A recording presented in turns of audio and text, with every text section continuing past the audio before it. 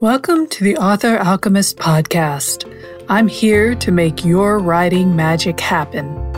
I'm going to teach you how to use your superpowers to ignite, inspire, and encourage your creativity so that you can turn lead into gold. Join me, Kimber York, as I delve into the many mysteries of inspiration, motivation, and imagination. Welcome to the 7th episode of the Alchemist podcast. I'm Kimber York, back again to talk to you about inspiration and motivation and creativity. This week's lesson is a touchy one, and I understand that it'll probably dredge up a lot of emotions for people. I ask you to bear with me. I have a positive message to send to you, and I hope you stick around and listen to it even after I tell you what the actual subject matter is this week.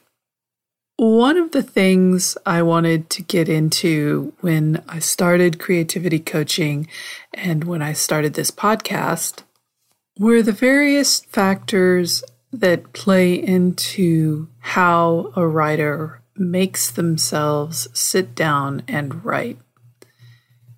To a certain extent, that's obviously something that is very individualized to each person and their life experiences and what they're trying to do with their writing, whether it's as a hobby or as a professional career.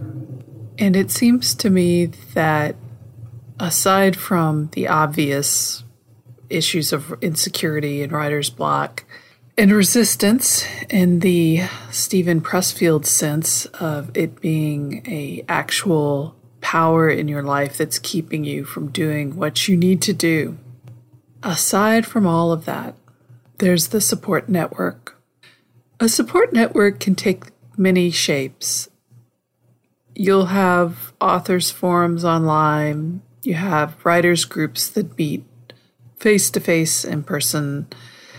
You have spouses who support a writer, not just financially, but emotionally and even logistically, who help with submissions and the nitty-gritty aspect of trying to develop a writing career.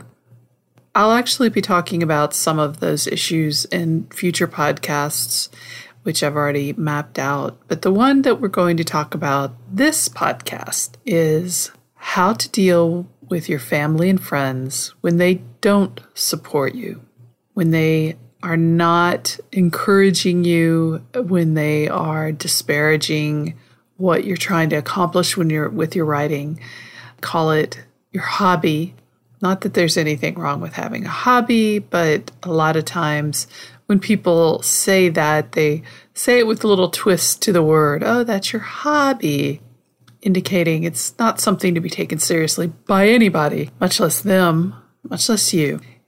And yeah, that's tough as hell when your people, the people who are important to you and whose opinions matter to you, don't support what you feel called to accomplish.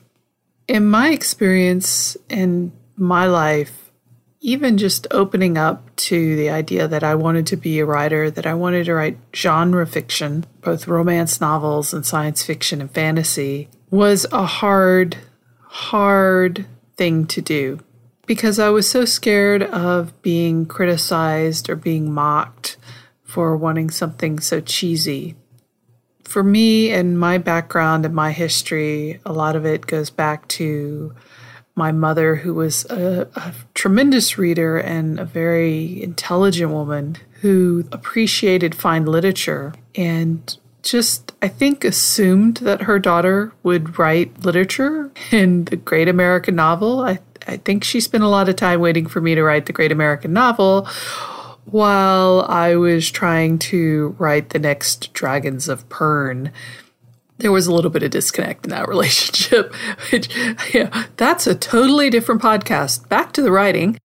But it's hard to open up to people like that, whether they have power in your life, such as your parents or your spouse, or if they're friends that you rely on for support in other ways.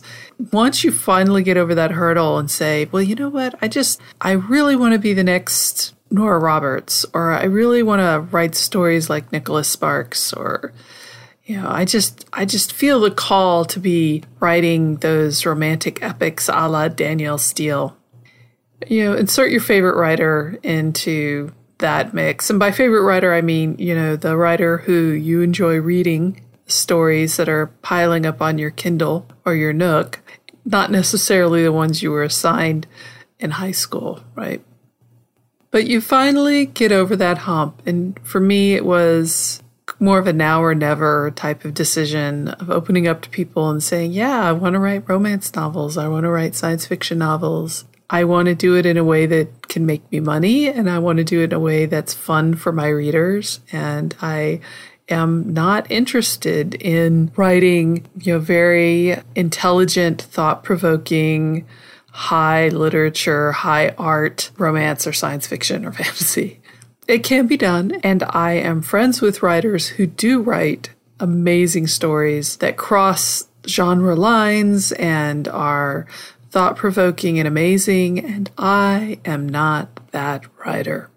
So now we've crossed the Rubicon of admitting what we want to be writing to friends and family, to the people we consider our support network. And instead of a cheering squad, instead of being pat on the back and told how wonderful that is and how exciting that is and how they can't wait to read your stories or help promote your stories or just give you feedback about your ideas, they come back with, well, don't quit your day job. And I hated that advice always because I never talked about quitting my day job. I talk about it now, and it is a goal that most of my friends are familiar with. Whether it'll happen fast or more long term remains to be seen, but it is a goal on my list. But I was always very cautious never to mention that part because I knew that the first thing people would say would be, don't quit your day job. Also, I am a full-grown adult who knows that not having a job and not having money to pay the bills is a bad thing. I think most of us listening to this podcast, right? That's a bad thing. I don't have to lecture you about that. I know you know it. If you're an adult and you're listening to this podcast, you know that having money to pay the bills is important. But suddenly everybody forgets that you know that, and they see fit to lecture you about it and to warn you of the hazards of being a creative person trying to pursue their creativity. They talk about how starving artists, and they talk about how unlikely it is for you to ever make any money doing it. And they talk about all these things because they just want to be realistic with you. They just want you to know the dangers and their concerns. I don't know. That doesn't sound very realistic to me. Realistic is acknowledging the full spectrum of vectors, if you will, that are affecting a problem. And if you have a job or you have some mode of support that is taking care of your bills, whether it's you're living off the grid and growing your own vegetables, or if you have a day job like I do, then telling somebody that you need a day job or you need a way to support yourself isn't really dealing with reality because you're already doing that. I was already doing that. So they're not dealing with reality. They're not being realistic because what they're doing is denying a huge part of your soul and your needs as a creative writer who wants to tell stories. That's part of reality. So they're not right. And what they're doing is not right, even if it's meant with the best of intentions. And sometimes it's not meant with the best of intentions. You get into some really messy areas with this type of situation. It could be simply that they don't have the imagination to see how your imagination is important to you. It could be that they're jealous that you're pursuing your dreams while they're not pursuing their dreams. I think that's a big one for a lot of people. There's also the fear that you will change. I think this is particularly true in spousal relationship or partnerships where one person is scared that if you go different direction in your life that you will no longer need them or want them.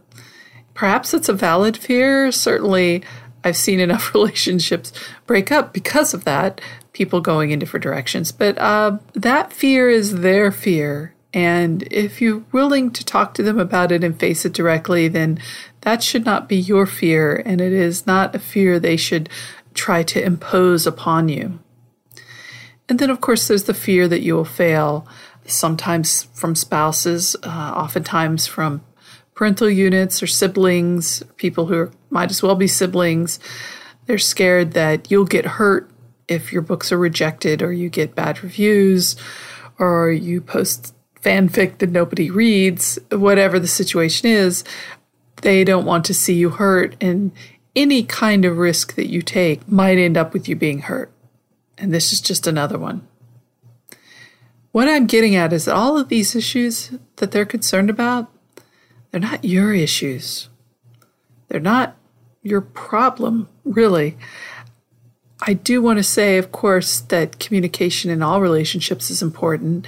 And if someone has fears about the stability of that relationship or where your personal goals are moving forward, both as an individual and in that relationship, whether it's with your parents or your spouse or your children or friends or colleagues, communication is important, and you do have a responsibility to uphold that side of the bargain, so to speak. But their fears are not your fears, and their concerns are not your concerns. Once you've addressed them and answered their concerns or their worries, then that should be the end of the issue. And if it's not, well, you got bigger problems. I'm not saying that somebody not supporting your writing is somebody you should divorce right away or just go no contact and never talk with them again. There could be many valuable parts of that relationship that are worth holding on to. But if they aren't going to be supportive of your writing and they're not going to encourage you and they're not going to actively try to be a part of that aspect of your life, then you just need to put that on the back burner with them. You know, it's like, this is a terrible metaphor, but the stove has 4 eyes on it usually, so your writing is a back eye. You know, just keep that one hot and use the other 3 for what you need in that relationship, but just know that there's that back eye, you know, and it's there keeping other stuff warm for you. Their feelings are not your problem. Your relationship with them and how their feelings affect that relationship is something you need to deal with, but those issues are their issues. Don't take it personally if they're not jumping up and down with excitement about the announcement that you want to be a writer or that you are writing. Of course, that leaves you without the support network you thought you had for your writing. They may be a great support network for helping you raise your children, or they may be a great support network in a romantic relationship, but they're not helping you with your writing. And there's a real simple solution to that. Go somewhere else. There are so many venues, both face-to-face, real space, and online in the digital virtual world, where you can find writers who will support you. For me, it was in fan fiction. If you have any kind of hankering to write fan fiction, or even if you already are writing fan fiction, you might try to reach out to some of those communities.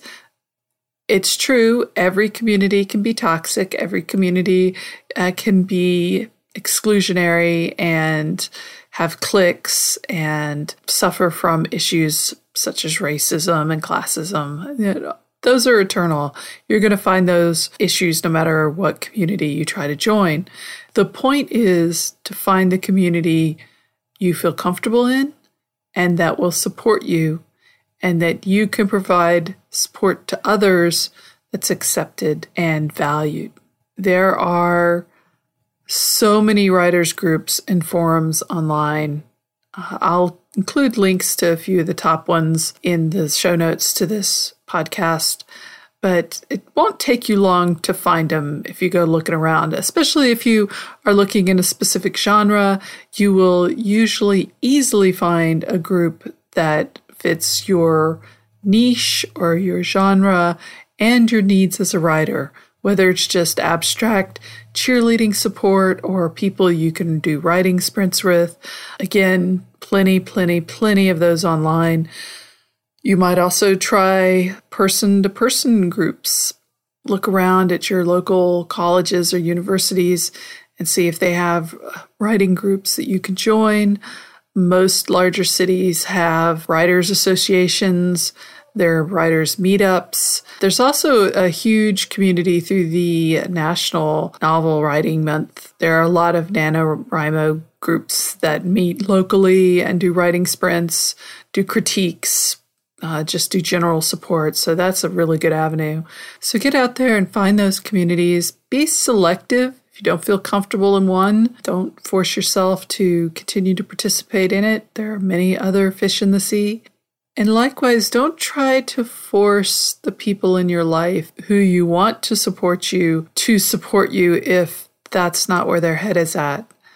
It will only result in pushback and difficulty for you as a writer. At some point, they will come around. I'm pretty convinced of that, because if they love you, if they care about you, they'll see that you're happy. They'll see that you're doing something that's important to you. And whatever fears or issues they're dealing with will hopefully be surmounted and overcome by that love for you and their desire to help you. You deserve to live your dreams as a writer. You deserve to have support for those dreams.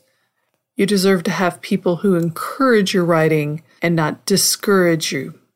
The final alchemy lesson this week is pretty straightforward, I think. It's just that not everything is about you. I know, hard to believe. I have a hard time dealing with that myself. I just assume everything's about me, but it's not.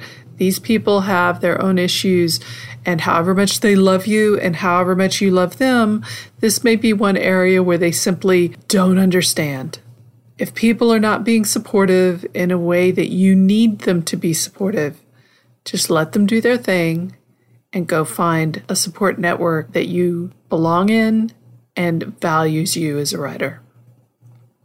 So that's it for being heavy this week. This was a hard episode for me to talk about, but it's important as writers to deal with these hard issues, because you know what? These are the issues that stop us from writing. You know, the family members who look down on us, the friends who don't support us, who aren't excited about us finishing a novel and, you know, getting it edited and sending it off to a publisher, and they're like, "Oh, that's cool. Yeah, that's great, but if it's something that really excites us, then we need people in our lives to be excited for that." Sometimes that requires a little bit of responsibility that we go out and get them. And having had to go through that myself, I wanted to be able to talk about it with you, knowing, yeah, I think that's probably a problem other writers are feeling too. Anyway, that's all I got for you this week. Hope you're doing well. Hope you're getting a lot of writing done. Yeah, you're getting a lot of writing done. I know you are.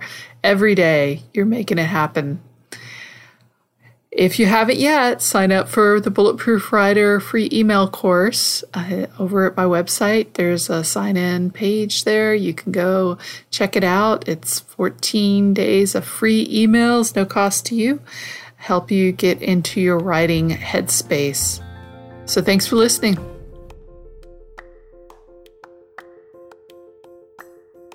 Thank you for listening to the Author Alchemist podcast. I'm Kimbu York, and I hope this episode has helped to clear away the cobwebs from your inspiration and given you the power to write the stories you want to read. For more podcasts and other tools, please visit my website at www.authoralchemist.com or email me at kimbu@authoralchemist.com. I'd love to read your questions and feedback. Now, it's time for us to get some writing done. Talk to y'all soon.